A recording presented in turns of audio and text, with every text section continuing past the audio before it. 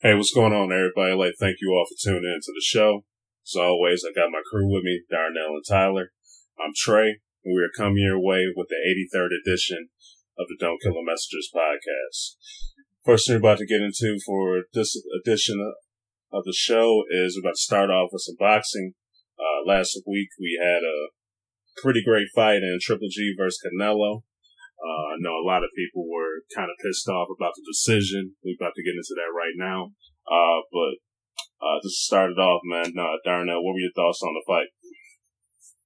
It was a really exciting fight. It was good to see two people at the top of their game, getting in there and going at it.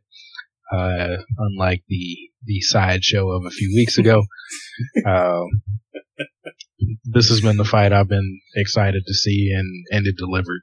The action was there. It was good boxing all around. Yeah, I definitely agree, man. It was just good to see, two guys at their peak, just going at it, willing to challenge each other, even including just, moving up in weight, to get it in, just to see who was the best. Just started off, man. I'm just impressed with both those guys' chins, man, because both of them was throwing some bombs, man, and those guys just kept going no matter what.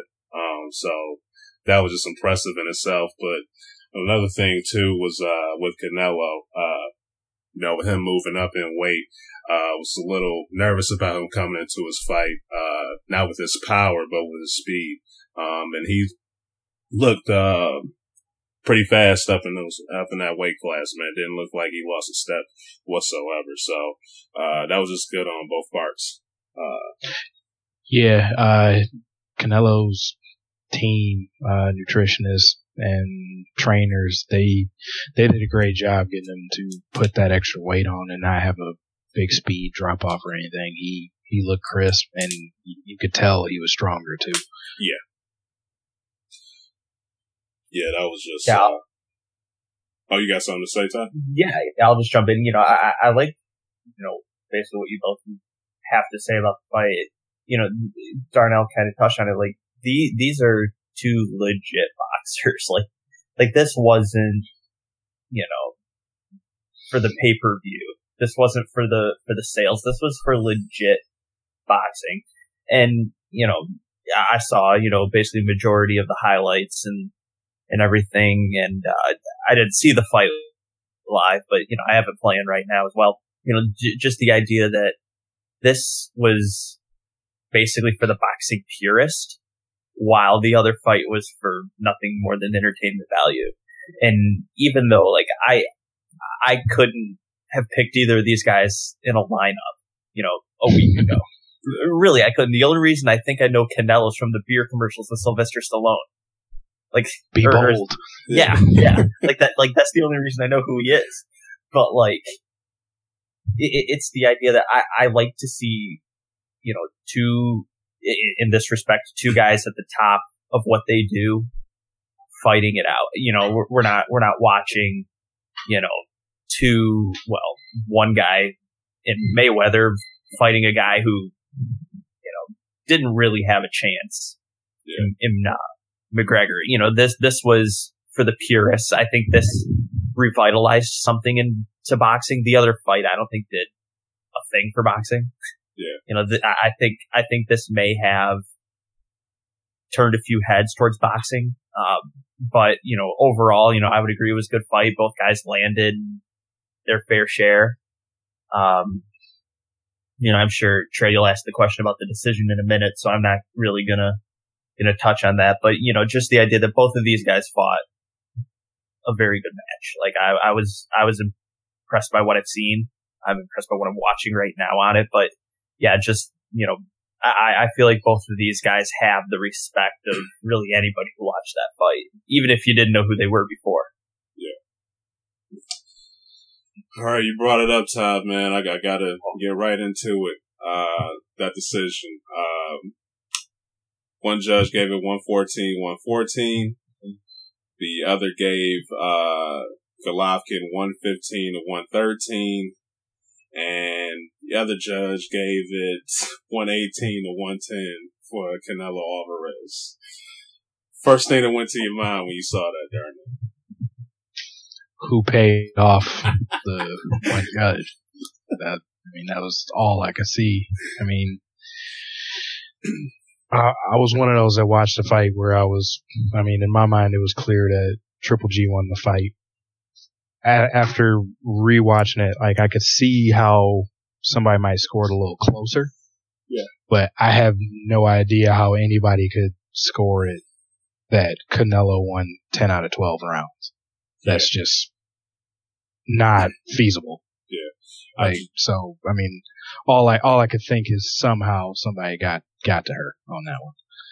Yeah, man. You know, I said it time and time again on here, man. Especially when it comes to boxing. You know, like the UFC, it'll have some questionable calls every once in a while, but man, when it just comes to boxing, some of these judges will just have you shaking your head, man. If you were to look at it, you know, don't get me wrong, you know, Triple G, you know, I believe Triple G went up in there and handled business and won. But Canelo, he definitely put up a fight. You know, this is not a knock on him at all. He definitely went in there and strutted his stuff and did a good job in the ring. But I had to give that to Triple G as well, man. But that was just like, wow. And, you know, but part of me is, you know, the whole paying it off thing too. But how I'm kind of looking at it as well, man. This is, like what I was saying last week, this could possibly be the last, you know, pay-per-view worthy fight we could really be seeing in boxing in a long time. So, you know, with these two guys, with their magnitude, with their greatness going up into that ring, milk it, you know, have a draw, then get part two going and, you know, so forth, so they could continue to get some people to look at the sport. But that was just awful, man. You know, I don't know what else to say. I definitely had Triple G winning it. Like I said, Canelo, he did a good job, but I don't see what was up with that at all, man. Yeah, and as someone who doesn't really know exactly how scoring is really done, like, you basically can give an eye test for who wins a round. But as far as the technical scoring and all that, you know, I'm not exactly even sure what they do. But, you know, just, you know, Treyan, well, you both know I watched the Manny Pacquiao versus Jeff Horn fight, and ever since then, I'll never trust a boxing judge. Ever. I don't even think I would trust him to watch my dog. You know? Like, that fight was, in my opinion, scored so poorly. Like, It wasn't even a draw. The wrong guy won the fight. Just straight up the wrong guy. Yeah. So to see that this ended in a draw, I kind of sit here and say, you know, I'm not exactly surprised. You know, like you said, Trey, maybe they are trying to set up for a part two, and then who knows what after that. I don't think it would get the same hype in a part two, only because it's boxing. You know, we didn't see one guy win. I feel like if one of the guys were to win, part two could get hyped again. Like, we're watching, you know, and I hate to bring this up now, but it's not like we're watching John Jones knock out Cormier and then we're seeing another fight after that. You know, here we saw a draw. It was kind of very anticlimactic. It was very anticlimactic on how it finished with the draw. Yeah. And I just don't think that would get people really up and excited for a second fight. Now, if there was either a winner or a knockout, yeah, definitely a second fight would easily be there. I still think a second fight could do well, but I don't think the hype would be there. Yeah, like I've been thinking on that one, just like going back to what Ty was just talking about. You had that Pacquiao decision where, you know, everybody that watched the fight was sure Pacquiao won that fight, yet it went to Horn. Then you have this fight where at worst it was a close win by Golovkin, but I could see somebody scoring it where he probably won 9 rounds, yet you have a judge giving Canelo 10 rounds and it being a draw. Like, is boxing shooting itself in the foot? Yeah. Because if you can't trust your eyes watching a fight, or it can go that far the other way, buy a fight unless I'm sure whoever the better fight is will finish and make sure they don't get screwed. Yeah. And, just another thing, how I feel, about it. In this case, it was a draw. So, there's not a L or a win on their, win and loss column.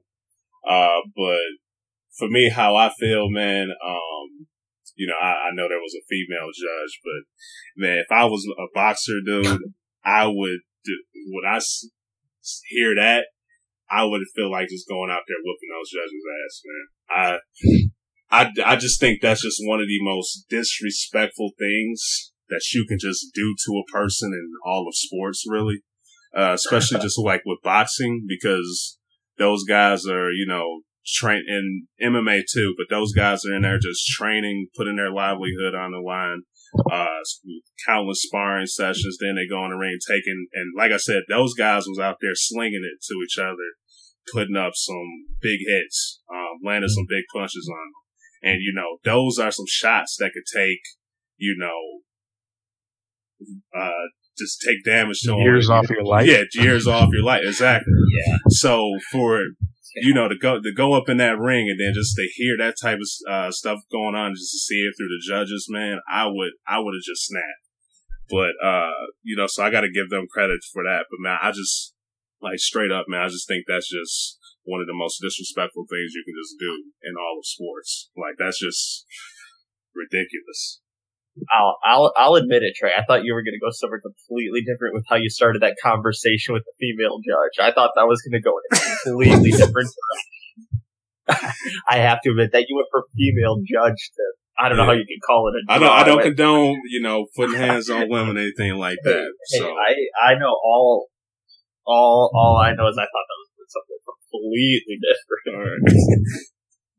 Thank goodness it didn't. Yeah, you're telling me.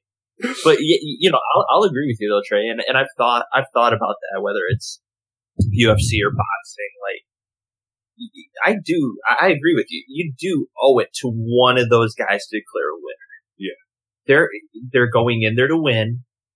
Now, granted, some decisions would be easier to make than others. Now, unless they knocked each other out at the same time, I don't know how else you could really score that, but. I would agree with you. I feel like, one of those guys, one fighter deserves to win. Yeah. Now, I guess that would raise a question, and I don't know, I guess really what the rules are for boxing or MMA,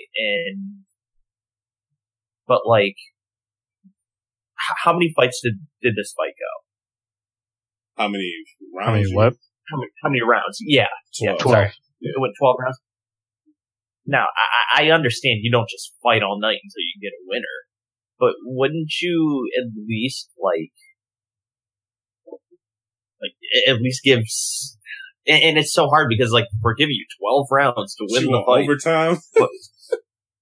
Yeah, give me, one why, if we want a clear winner, why don't we fight till we get one? There is, it's not boxing. There is precedent in that as far as the UFC goes. These are considered amateur bouts, but in their yearly Ultimate Fighter tournaments where they're fighting for contracts, the everything up until the final, they do 2-round fights with a sudden death round if they split them. So okay. There is some precedent there. I guess I haven't seen it in a actual professional fight because those fights don't actually go on their record, but it's happened. Yeah. Mm-hmm. So it's an interesting idea to happen. It's just, yeah, I'll call it boxing overtime. I don't care. Sudden death. Just like you get one, you get one sucker punch on the other guy and see what happens. Yeah. Even though that's probably the one sport you wouldn't want to call it sudden death. True. That is very true. Yeah. Well, guys, I think we pretty much touched a lot on this. Anything else to add for this fight?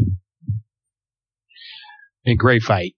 still, I feel bad for both fighters that they weren't given an actual winner. Yeah, just like I just said, reiterated, man, you put in all those hours. I'm pretty sure Triple G's, him and his camp were pretty confident they were going to get the W. And it's a draw. But real quick, Darren, I was going to ask you, you said you felt it was close.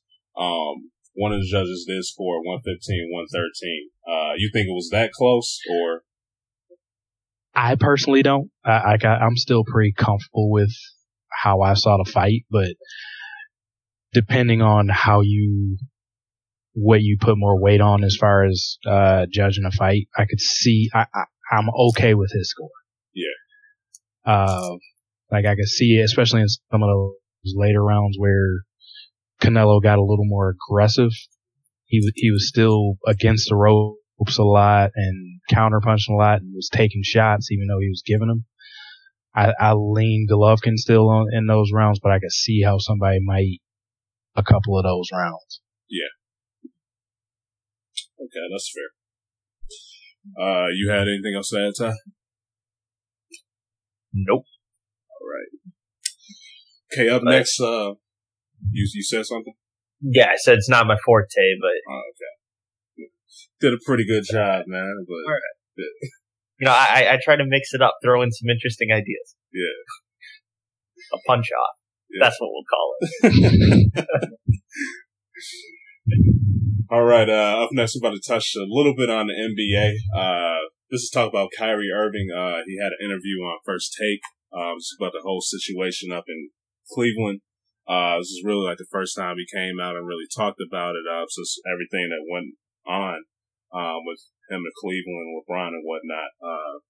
But guys, just what were your just thoughts on the interview that he gave? I mean, it was good that he allowed himself to be asked questions, but I felt like I needed a Kyrie translator to try to pick anything out of it. Yeah. He might as well could have just pleaded the fifth, huh? I needed the decoder ring for you could tell he was trying to get certain things across, but just not verbally saying it. Yeah. And just some looks he would give. But I mean, there were some things you could glean off of it. I'm not sure how much he helped himself because, truth be told, I felt like he was an a-hole to Max Kellerman. Just trying to treat it like it was a moron talking to him or something where he's asking valid questions. But, I mean, it was clear that there was some kind of beef between him and LeBron, just by how much he avoided trying to say anything in regards to LeBron, yet he was quick to say how he loved the other teammates and all that kind of stuff. It had its good parts, it had its bad parts, but I don't think we learned anything especially new. Yeah. Just before you get your little 2 cents in, Ty, you guys felt as if he probably would have just been better off just kept him quiet, or? To a point, I kind of feel like it wouldn't have really mattered. Like, we all kind of had that sense that he was getting fed up with everything going on in Cleveland. So, I mean, for him to come out, I feel like he just says what we all kind of assumed was the case. And I wouldn't have cared either way whether he stayed, under the radar, if he came out on, like here First Take or any other show.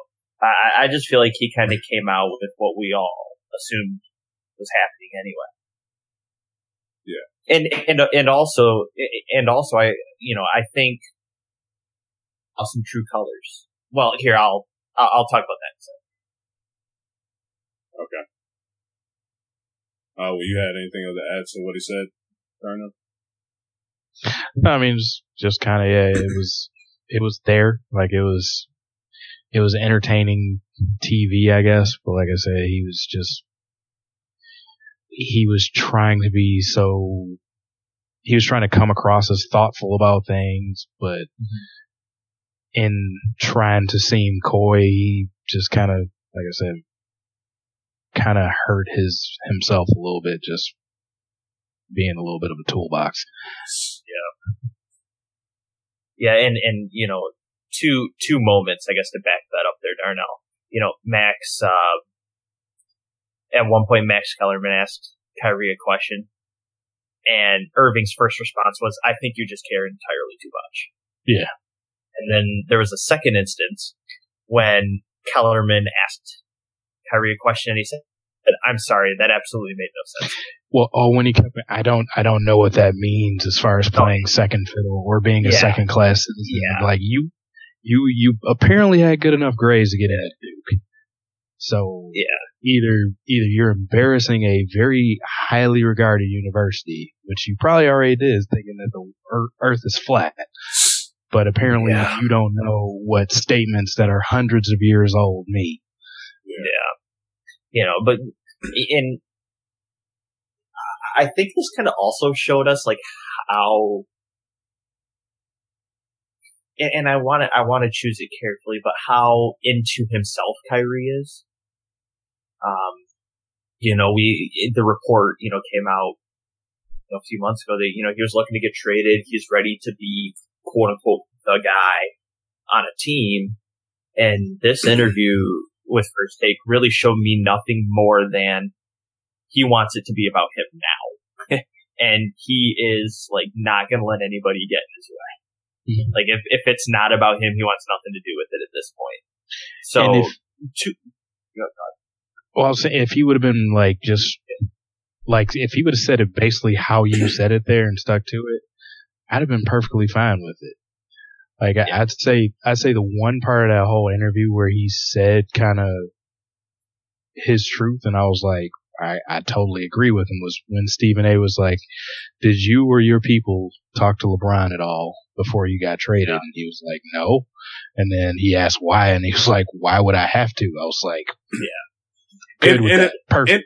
Yeah, absolutely. In a sense, I think with him and the beef with LeBron, that was just his reaction, him having problems with LeBron. But other than that, in a way, I kind of did feel like him, because, how many players have we seen get traded by the GMs and whatnot, and they found out through watching ESPN or somebody else telling them. So, in a sense, with him being a player, it's like, this is a business. But, I do believe, just with the beef that he got with LeBron, that's why he did it. But really though, because all the reporting when LeBron went back to Cleveland, he didn't even tell D Wade, and that's supposed to be his ace. His boy. So why would somebody have to tell LeBron that they asked for a trade? Like, I know he's the best player in the world, but it's like, he's not Kyrie's wife or mom, so I don't think that's news he needs to know. Yeah. And also on top of that, like, as much as we say, LeBron's running that front office, he isn't the front office. Like, he's not, LeBron isn't the guy going out negotiating trades. Mm-hmm. Even though LeBron may have a big say in them that come to Cleveland. But, I mean, I agree with Darnell. Kyrie had no reason why he would have to tell LeBron James he wants to be traded. Yeah. Like that's basically LeBron being a babysitter to the team and feeling like he has to be in control. And, and I think it also kind of, at least how he responded to the question with, why would I have to? That also kind of showed me, like, once again, that Kyrie's not gonna allow anything to get in his way now. Like, he's starting to get this humongous chip on his shoulder that I don't think we've ever seen before out of him. So to me, it's the idea that he wants to be the guy so bad that he's bringing the attitude with him. And I don't think he needs to be the attitude to be the guy. I think his game can talk for him, but I wouldn't be surprised if Kyrie becomes a soundbite this year. Yeah. Constantly. Every post-game interview, he'll have something. I won't be shocked. Well, yeah, and don't they open the year against each other? I believe so. Yeah, I think Cleveland lost in like our game 1. Ooh, I'll have to check that real quick.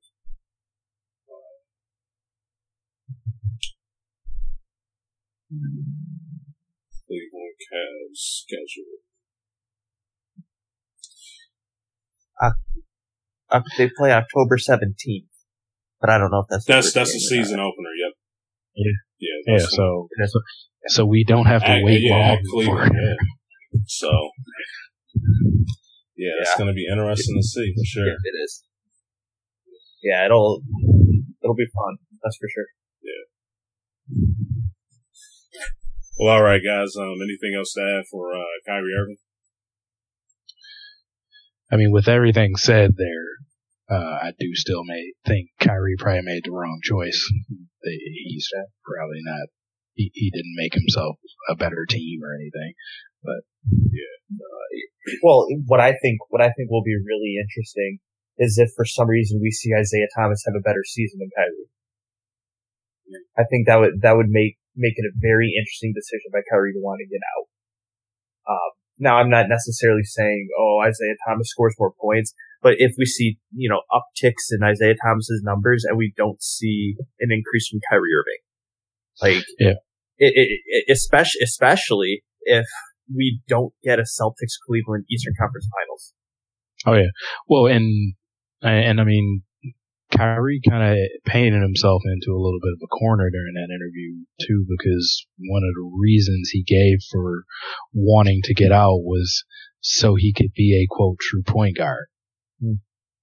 That's true. Wow. Part of it, I guess, he was tired of playing off the ball in Cleveland, which I mean, I figured that was another shot at LeBron being ball dominant, but. Yeah. Apparently he wants to get out there and really play his position. So I think there's going to be a little bit of a microscope there because he was trying to say he felt like he was being typecast as that ISO one-on-one player. Yeah. And he feels he's more than that. If he doesn't show that this year, I think the lights might get a little bright on him. Yeah, that's definitely going to be interesting to see. Yeah. And being a true PG. All right. Mm-hmm. Okay, guys. Up next, we're about to hop right into some NCAA football. First thing we're about to talk about is start a little bit after last week. Clemson versus Louisville. Clemson gave them that work. What did you guys think about that game? Clemson's for real. Yep, they are for real. They are not rebuilding. Yeah. No, Is it safe to say that there's no longer a quarterback discussion in Clemson? Oh, yeah. I'm still not even sure what that guy's name is. All I know is he's good. You know what I mean? I feel like I remember the name for a split second and I forget about it. It's like Deshaun Watson still is Clemson's quarterback to me. Yeah. But did you see after that game, Deshaun Watson came out on Twitter and said, this kid will be better than me. He actually tweeted that last year. Yeah. I mean, they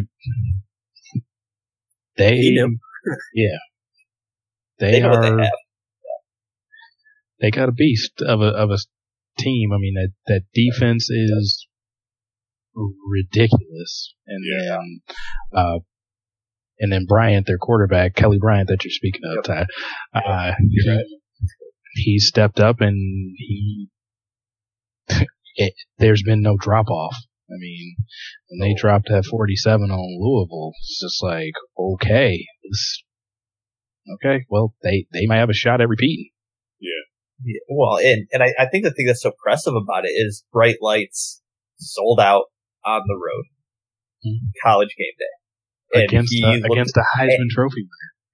And he looked like he belonged. Mm-hmm. He didn't even look like he belonged. He took control of the situation. I was very impressed by his play, big time. And I don't think we can speak enough about the defense. That defense is NFL talent top to bottom. They just are. They really contain Lamar Jackson. He didn't do anything really. He did account for all of their scores. It's true. I won't say that, but I mean, it's 14 of them were in the fourth quarter, so it was kind of garbage time. But they kept that team in check. Oh, big time. Let me put it this way: that defense made a lot of news outlets and Twitter accounts from respected people, that Clemson defense made a lot of those things to say that, well, no repeat for Lamar Jackson on the Heisman. Mm-hmm. Yeah. And we're 3 games into the season. 4 games. 3 games? 3 games into the season. 3 games, yeah. Yeah. And they're already saying it's over. It's a good job by the defense, if you ask me. Oh, yeah, for sure. I mean, they held them to, almost 200 less yards than Clemson gained, and they caused the only turnover of the game, and what was it, like, their leading rusher only had 64 yards, so yeah, Clemson is for real. This was not the end of a great run last year. They're still here, and they got the taste of championship gold, and they want to go back after it. Yeah, definitely. And how much of that credit should go? Well, a lot of that credit should go to Dabo Swinney and the coordinators.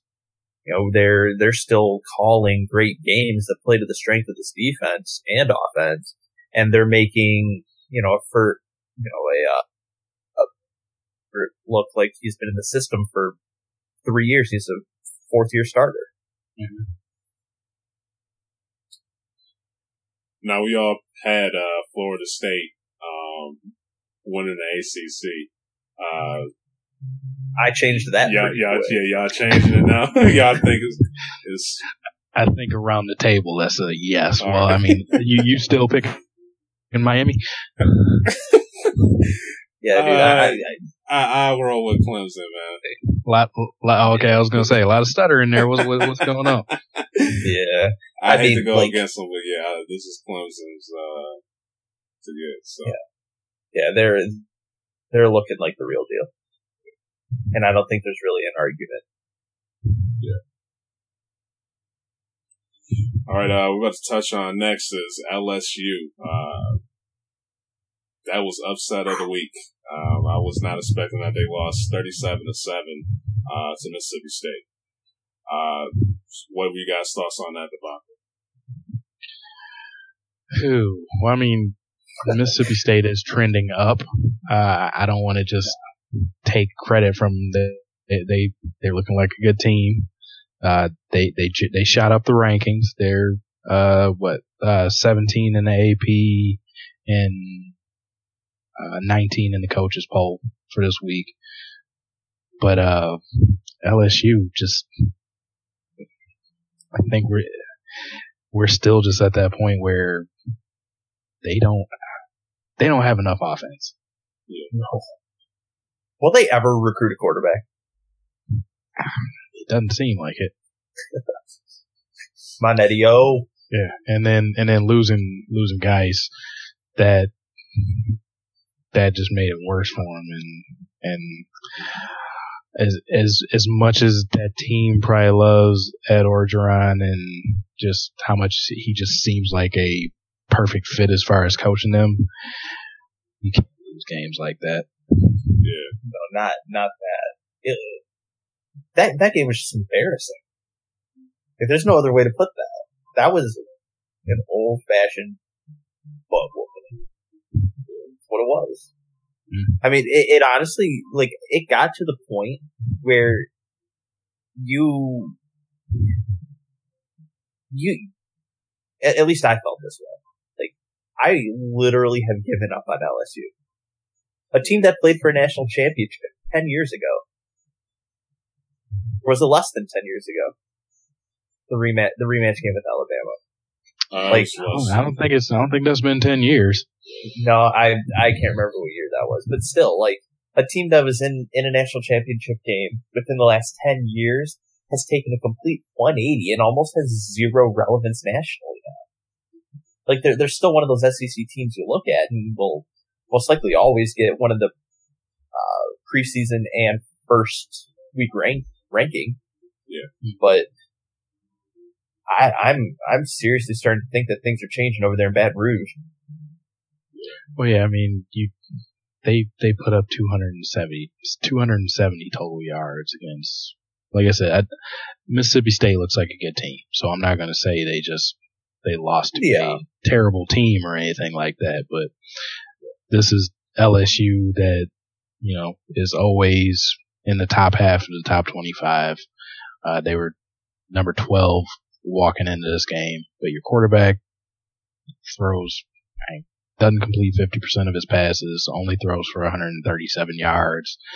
Your best back is held in check and is now questionable play for this week.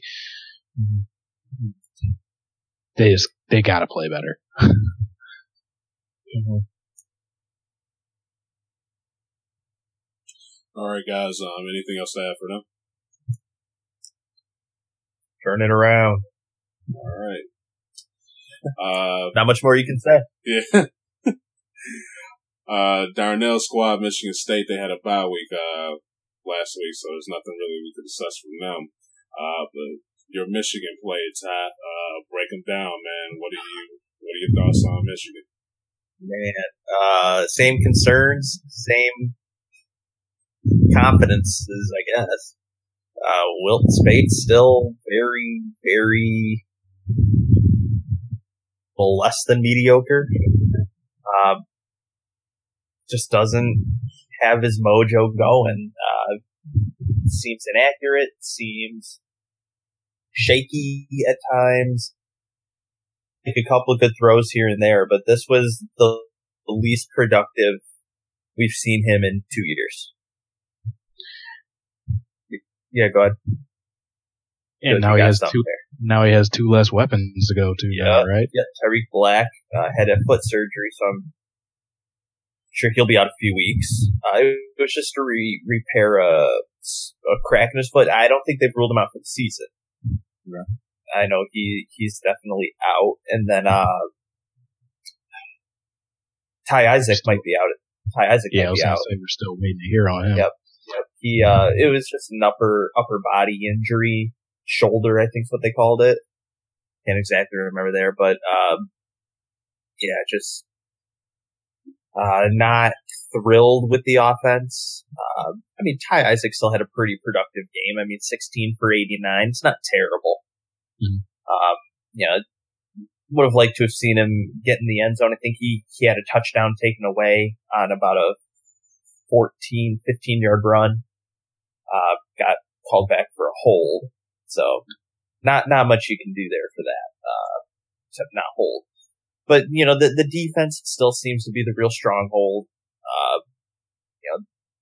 The defense held Air Force to 232 total yards. I mean, granted, it's a triple option offense that, their quarterback attempted 9 passes. So, I mean, you can't expect a whole lot of yards simply from running the ball against a Michigan team that's pretty stout on the run. We're pretty big up front. Our linebackers have a good sense for the ball, but that triple option will give anybody fits. It's tough to plan for that in 1 week. It's tough to plan for it knowing you're only going to see it once. Georgia Tech, same thing. Teams get frustrated when you play Georgia Tech and you play Navy. It's just the rarity of seeing that triple option offense. But, Force roped one big pass on them.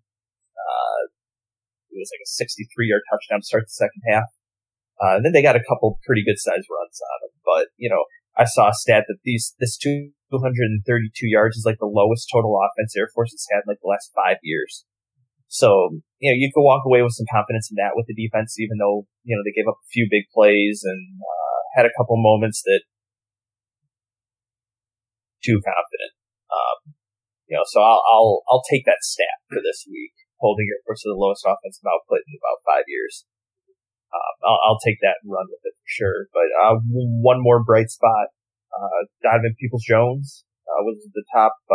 I believe he was the top recruit coming out of Michigan last year. Wide receivers are punt return. Ran one for a touchdown. It was about a 75-yard punt return, 80 yards maybe. Had a couple nice moves and breakaway speed. Actually, breakaway speed that looked like he was kind of jogging.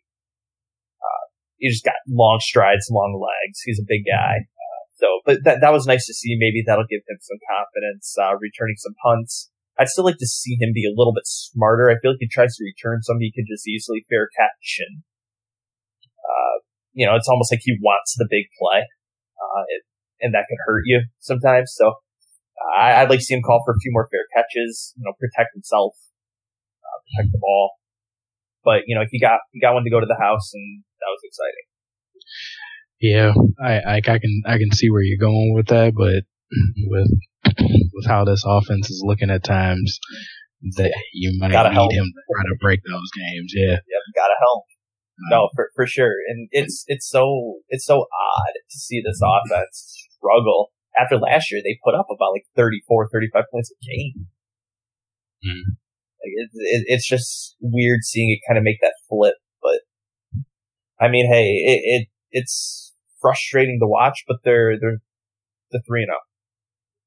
I don't still getting W's. No, you're right. And at this point, you want to get into conference play undefeated. You want to, at some point, just winning by any means necessary is more important than winning big. And, once that college football ranking starts coming out, it's really just win. Because if you get down to the end and you have one loss, you have one loss or less, you're either in the playoff or you're right there to be in it. Yeah, I'll take 3-0 for as rough as this offense has looked. I had someone, voicing their concerns with Wilton Speight to me last week, and not last week, but after the game, and I told him I don't think this most recent Broncos team that won the Super Bowl is complaining that Peyton Manning was their quarterback. They were talking about how good their defense was.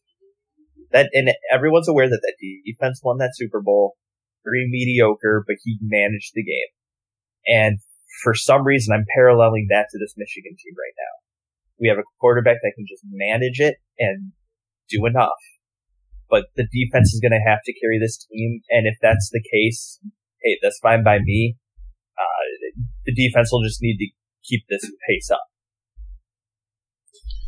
I can see the parallel there, but with Speight, he's going to have to stop giving it to the other team. No, yeah, and I completely agree. I'm not saying he can just do this all season.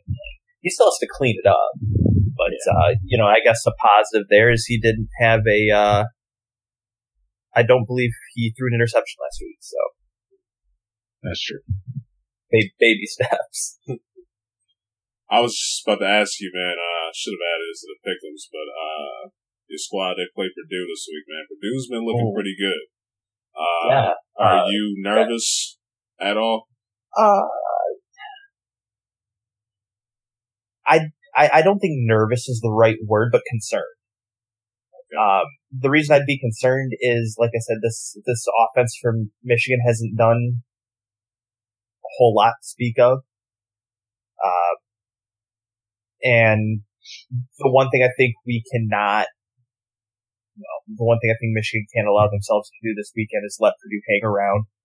Michigan's on the road. It's a late afternoon game. It's a 4:00 start, I believe. So I just don't think they can let a team hang around. They kind of let Air Force hang around. They let Cincinnati hang around. I just hope that it doesn't become a habit that they play down with their opponents. I'd like to see them get out to an early lead, hold it, maintain it, grow on it, and actually look like a top 10 team. But on the road, it'll be a tough game. Like you said, Purdue's been impressive. They've turned a lot of heads. I don't think they can let Purdue hang around, especially, into the fourth quarter. right. Anything to add on that, Darno? Nope. Okay. All right, we're about to talk about your squad, man. Next they got Notre Dame this week. Just what are your thoughts on this matchup? This is a measuring stick to see for a reasonable season, or are we still going to struggle this year? This will probably be this is the biggest matchup yet. I mean, they've been taking steps up in competition from the first 2 weeks, had to bye this week, so I don't like early buys, but I mean, maybe it helps out in preparation for playing a Notre Dame team that looks to be on the rise as well. A team that's also coming off of a very bad year. I like the matchup. What they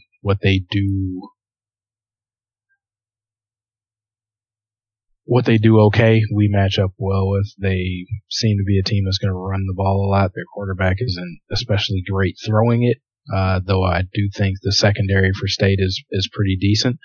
But it's going to be a lot of running, I feel. But we've been pretty stout as far as stopping the run, so I do like that matchup. So I think it comes down to how well we stop them running, and then it goes back to Lewerke and company being able to manufacture some points. It's a big game, and hopefully they're ready for it. Yeah, definitely. You know, I've preached this to you before, and I mean, you know it just as well as anybody else does. The name of the game for Michigan State's always, time of possession, and I think they're going to have to run the ball and run it effectively. I'm not saying they're going to have to average 10 yards a carry, but they can't leave themselves with those 3rd and 6s, 3rd and 7s all night for 4 third downs. Like they're going to have to keep possession of the ball. I feel like, I think that defense is a little better than people thought. MSU is usually always pretty stout up front, but the secondary was the big issues, and they've looked pretty good through 3 weeks.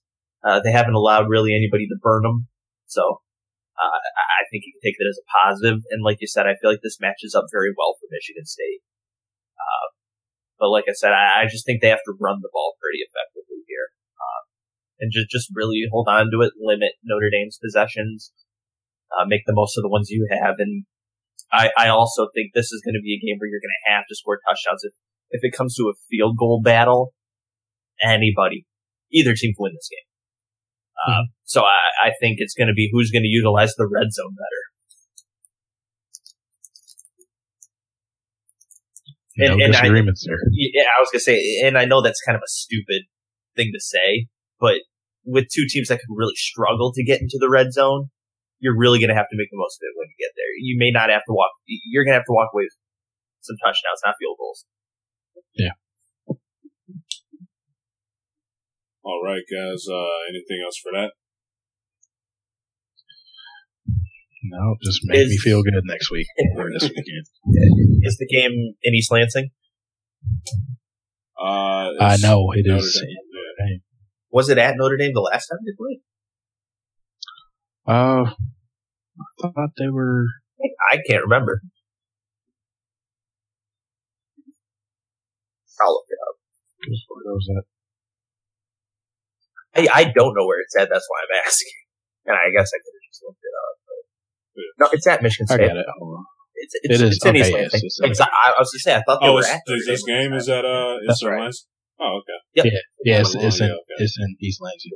And Last year was that'll play to Michigan State. So that'll play this part. All right. Just you guys can say your squad, but got some pretty good games this week. You got Michigan State, Notre Dame, Ty. University of Michigan playing Purdue, Oklahoma State playing TCU. Like, what game are you guys most excited for this week to check out?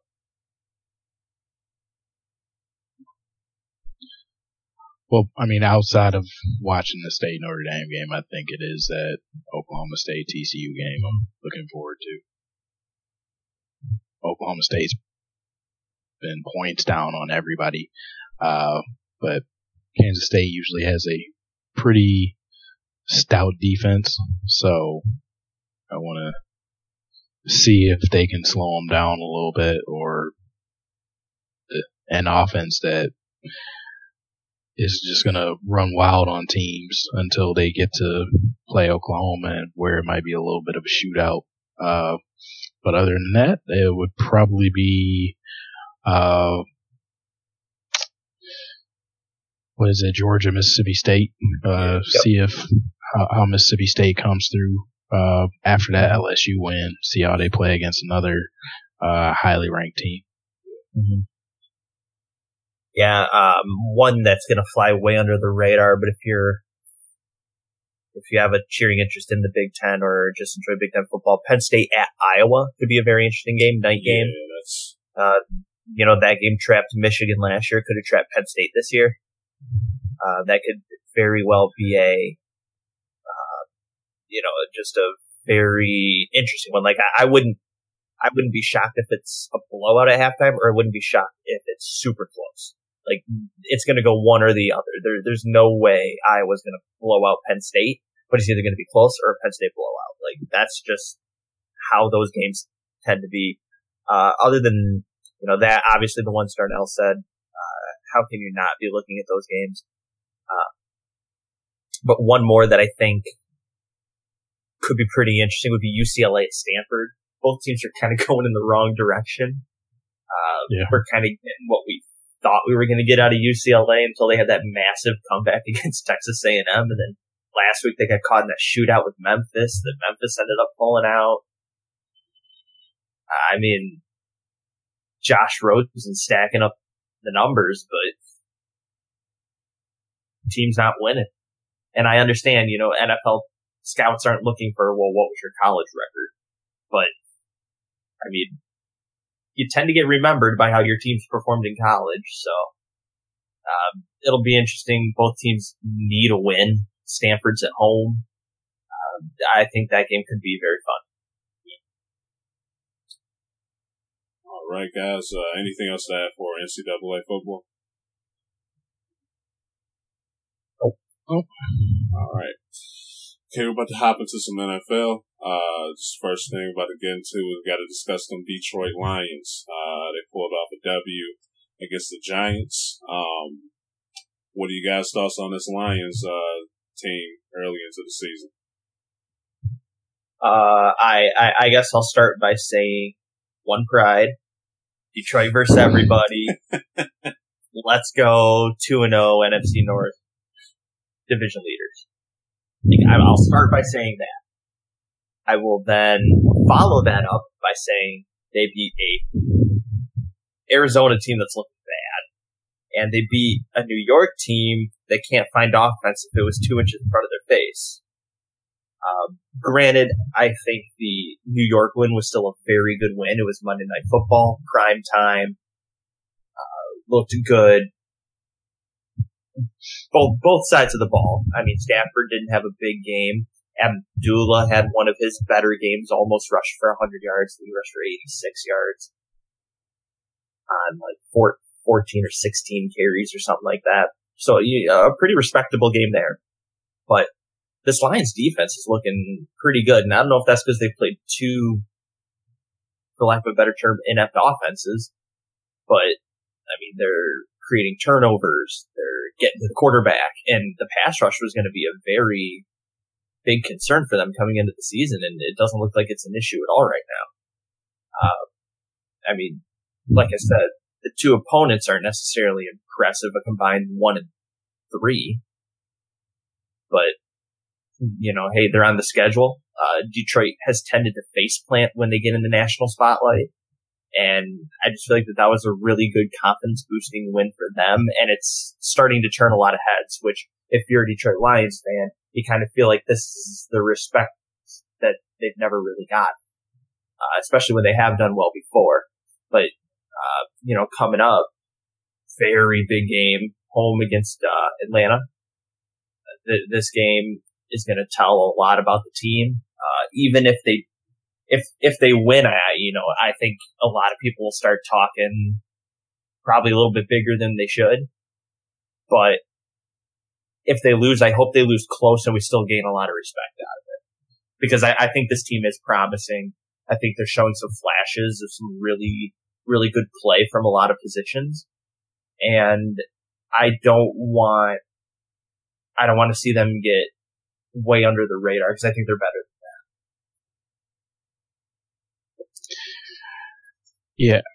Yeah, I agree with a lot of what you said. I mean, they're 2-0. I don't think anybody was going to take that away from anybody, especially once you get to the NFL level where you only have 16 games. Wins are hard to come by. And with the Lions, especially on a big stage where the lights are on, they seem to be unable to come by. But they've done it 2 straight weeks. Yes, it's against 2 teams that, at least at the moment, don't look to be like they're going to be very good teams, which that gives me a little bit of pause just because last year, Lions feasted on a lot of bad teams last year. But when it came time to close out and try to win the division, but they had a backloaded schedule where that's where the 500 plus teams were and they didn't get those victories. I think they have a chance early to show something this coming Sunday against Atlanta. This is kind of that statement game I think they can have here. Especially if they beat Atlanta, then I will be able to say I think they're for real. But even if they play a legit game and just don't get the doors blown off of them, then I think I can feel pretty comfortable with the team. Stafford's playing well. He seems to have grown immensely in the last 2 years, honestly. And that's coming from somebody who has just never been a big Stafford fan. He's showing poise. He is doing smart things, but pre-snap, and he's not dependent on one receiver. He's spreading the ball around, so that's impressed me. The defense has looked very good. I want to see how they look against a better offense like Atlanta next week. The Giants' O-line is honestly, they're trash. Eric Flowers, I don't think he could block a fly coming at his face. So, but they did get after him. They got to Eli Manning at every chance they could get. So, I mean, they just have to keep this rolling and, keep that, hopefully those 2 games built enough confidence in them to where they feel like they can match up with Atlanta. Yeah, I think you kind of hit the nail on the head with Stafford there. I mean, this was like the least amount of yards I've seen him throw for and completely control the game. Mm-hmm. Like I felt like he had complete control of the offense. The Lions kind of had complete control of the game the whole way through, and Stafford didn't do anything that was very eye-opening or anything like that, but he just had confidence and had control of the game, and that's something we haven't really seen him do. Mainly because this is uncharted territory for him. He wasn't having to come back.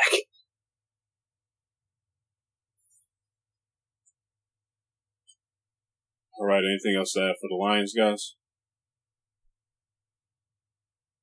No, we see if it's real or not probably this weekend. Yeah. Say ATL. All right, up next, we're about to talk about the LA Rams. Those tickets aren't doing too good over there, man, in LA. Was this a bad move for the Rams? You guys think they should have just stayed in St. Louis or what? From a perspective of if they actually wanted the optics of filling up your stadium, yes. I mean, I feel like it was pretty common that people pointed it out where there's been plenty of teams that have tried to be in LA. Yeah. As far as the NFL goes, and none of them lasted. I mean, I do think there's something to that. It's Los Angeles, California. It's always nice out. There's always something to do there. So, Yeah. I mean, going to an NFL game, like, it might be fun to do on a random Sunday, but you're probably going to have a hard time trying to get people to file in there every Sunday when it's gorgeous out and you can go to a beach year round, basically. Yeah, and also on top of that, like, when you think LA, you think USC football. You don't think LA Rams.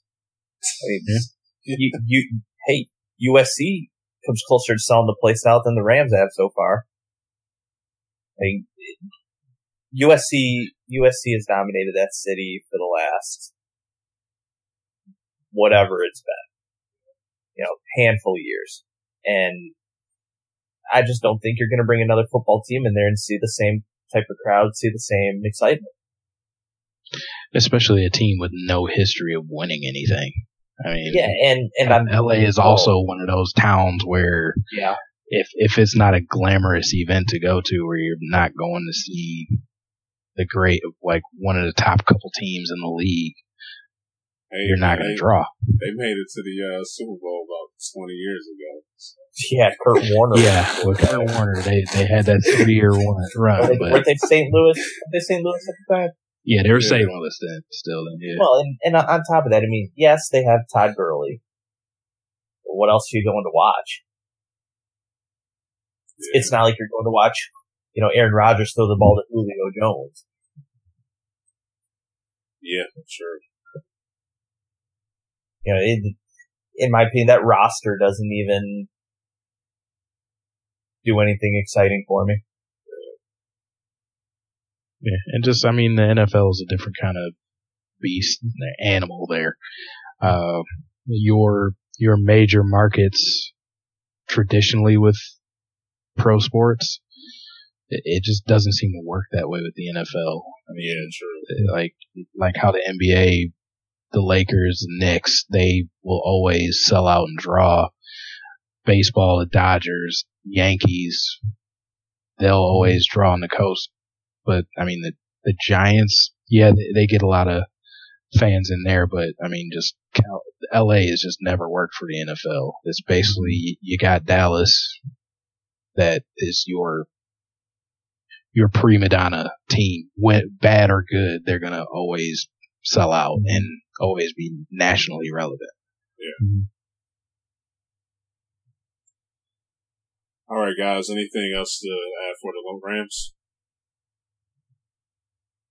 Would you guys be surprised if they move again? I mean, it won't be soon. They got to give it at least like 5-6 years, I think. Yeah. But no, I wouldn't be shocked just because history has shown that this doesn't work. Yeah. And then I guess a little looking into the future, will the Las Vegas Raiders work? Do you guys think that we'll see similar crowds like this? Or do you think we'll actually see a turnout? Vegas is another place, man, where, you can find I just don't see people showing up to a football game in Vegas. Yeah. I just don't see it. It could, don't get me wrong, it's a possibility, but, when I think of Vegas, I don't think about football, man. Nope. Well, it's the land of degenerate gamblers, so I guess there's a shot. True.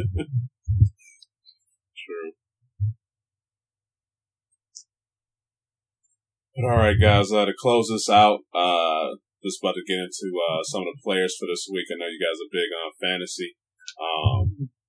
Just what are some players in the league that you are expecting to have a breakout week for week 3 in the NFL? My teams are 0-2. Don't talk to me about it. Dang.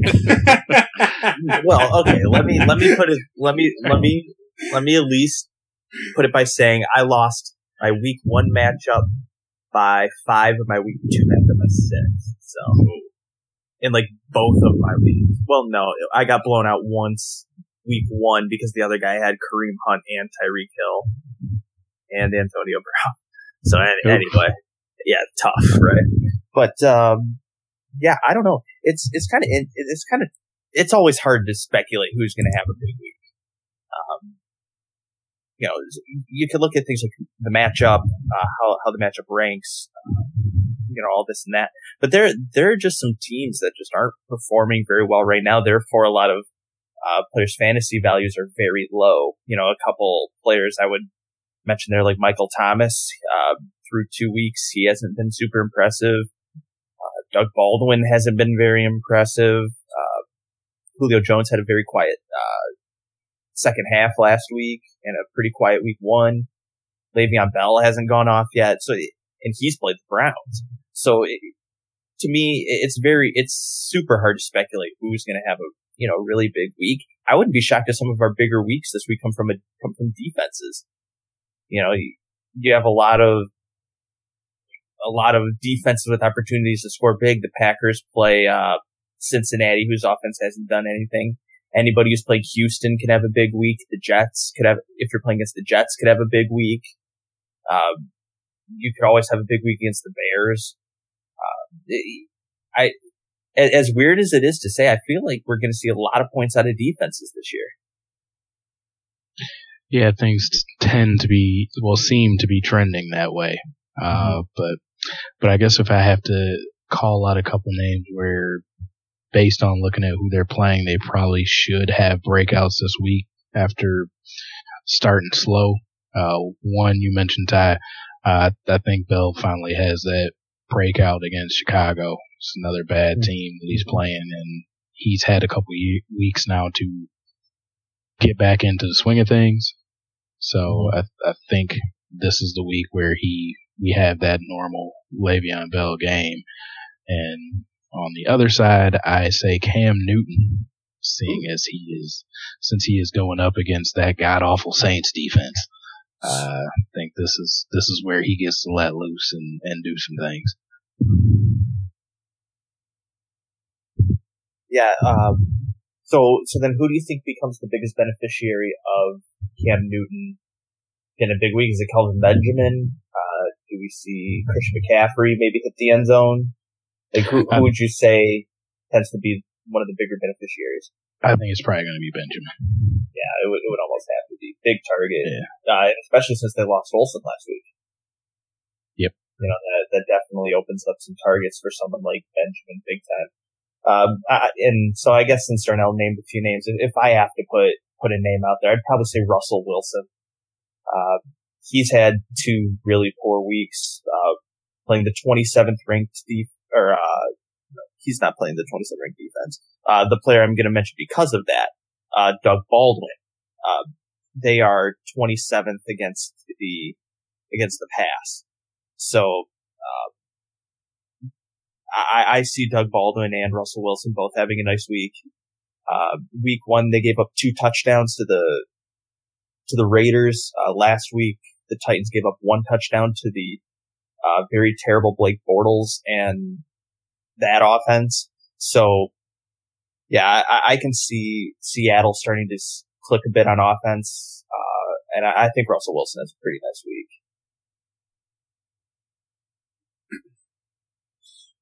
All right, guys. Anything else to add from NFL or fantasy football?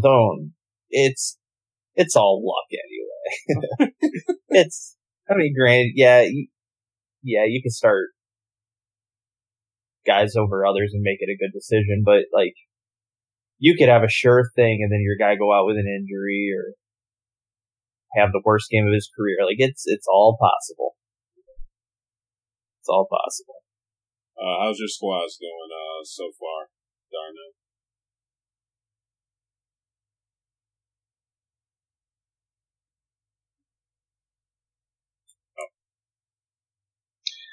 I am 2-0 in both of my leagues. Highest point scorer in one. So my esteemed drafting skills are paying off already. All right, man. Ty, you might need a mentor for that next year, man. Well, that's true, but my brother and I are in a league 50-50. We split the entry fee, and we're 2-0 with the most points scored in that league as well. Okay. basically somehow, if you ended up with Kareem Hunt this year, you're probably 2-0. But like I mentioned a minute ago, a lot of usual fantasy studs haven't performed yet. So, a lot of teams can still turn it around. Season's not over.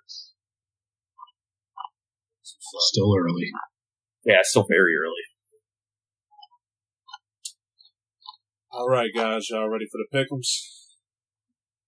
Let's do it. All right, for NCAA, Tiles in last place, 12 and 17. Fake news. Yeah. Fake news. After this week, fake news. Yeah. And me and Darnell, we're tied for number 1, 13 for 17. NFL, seems like we're back on that bullshit from last year. Starting off, I'm 4 for 11. Tyler's 5 for 11. Darnell is over 500, with 6 out of 11. So, me and Ty, we gotta step our games up on this. And this is the week. Yeah. Hey, quit trying to drag me down to you guys with your sub 500 play. Hey, if you can't beat them, hurt them. Yeah. All right. For NFL this week, I try not to pick the same, teams and everything every week, even though I've got a couple in there. So, started off our pickles, we got game of the week, Cleveland versus Indianapolis. I will admit it. I think in terms of fantasy football, both of these defenses could have a pretty nice day. And probably the lowest scoring game we'll see all year. It's a possibility. But honestly here, a part of me actually really wants to pick Cleveland. Indianapolis has just been that bad. Literally handed Arizona a win last week. Yeah. Give me Cleveland. I was going to say, it's not part of me. All of me is picking Cleveland. I'm not rolling with Tolzien anywhere. Well, it's Brissett now. Oh yeah, that's true. But it's his first game. But yeah, I'm still rolling with Cleveland. I'll take Cleveland. Yeah, give me Indianapolis, man. I'll just go against the grain. It's good to know your football knowledge is the reason you're making that pick. Up next, we have Oakland versus Washington. Yeah, I haven't seen enough out of Washington yet, especially passing the ball. Give me Oakland. They played a little better last week, but I'll agree. I don't think they got enough. They can possibly make it a shootout, but I just think Oakland has a little too much for them with their offense. Yeah, give me Oakland as well. Up next, we have another instant classic. We have the Rams versus 49ers. Rams. Yeah, Rams defense is they should be able to win this game. Yeah, give me the Rams as well. All right, and then up next we have ATL versus Detroit. This will be the game where Detroit can really show people that they are for real this year. Who you guys got? Do I want to pad my stats or do I want to be the homer? Hey, you already said Detroit versus everybody, sir. I know. Yeah, give me the Lions. No regrets. No regrets. Give me the Falcons. I'm sorry. No, you're not. Sorry, not sorry. Yeah, give me a Hot Atlanta as well. I just think they're a little bit too much for Detroit.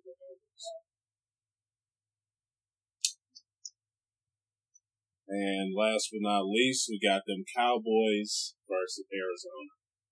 We need the Cowboys big. You give me Dallas. Trey, you better pick Arizona. Yeah, give me Dallas, man. Come on, man. Give me Dallas, man. Bad luck, Charlie. If I lose this one, I won't be mad either way. So. Well, yeah, you'll probably just pick Dallas the rest of the year. I try not to pick the same teams every week. Dallas. Oh man. All right, NCAA. I decided to add it, so we're gonna go University of Michigan versus Purdue. I think this is gonna be a good game to watch. That being said, give me Purdue with the upset. Yeah, give me Michigan. I'm kind of leaning with that upset too.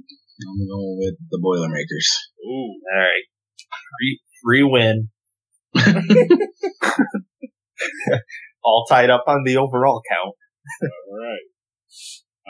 Up next we have Iowa versus Penn State. I think this will be another good Big Ten game. Penn State. Yeah, going with them Nittanies. They're not messing around. All right, I got the Nittanies as well. And we have TCU versus Oklahoma State next. Okie, give me them Cowboys. I agree. Oklahoma State. Same here. Then up next we have UCLA versus Stanford. I'm going to go with Stanford. I know I picked Stanford last time. Actually, give me UCLA here. Big offense. Oh, yeah.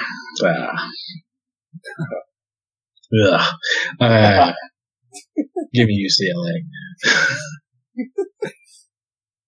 Oh, man. All right. Yeah, did I tell you how I feel about that one? Yeah. And then, It's not like it's easy to pick. Yeah. Then last but not least, we got to close it with Darnell's squad. We got MSU versus Notre Dame. Yeah, we all know who Darnell's. I'm going with the good guys. Yeah. All right. Go with the good guys. Yeah, I'll take Michigan State at home. They always seem to pull one out. Maybe Little Giants will make an appearance again. Another Antonio heart attack. If there's anything Brian Kelly is going to look out for, it will be a fake field goal. Yeah, but still give me MSU at home. Part of me wants to pick Michigan State just to see if my bad luck can roll on. All of me doesn't want you to pick Michigan State. But I will. I'm going to go with Notre Dame on this one, man. So, see how this plays off. Yeah. All right, guys. Anything else to add before we close this out? Just you're not allowed to pick my teams anymore. Yeah, thanks for not picking Michigan. Yeah. I appreciate it. No problem, guys. All right, guys. I appreciate y'all for tuning into the show. As always, you can catch this podcast on podcast.com, iTunes, Stitcher, YouTube, whatever. Just hit us up in the search engine, and we should be popping up instantly. Also, feel free to follow us on Twitter at BKM_cast. And we'll be catching you guys next week on the next episode. Peace.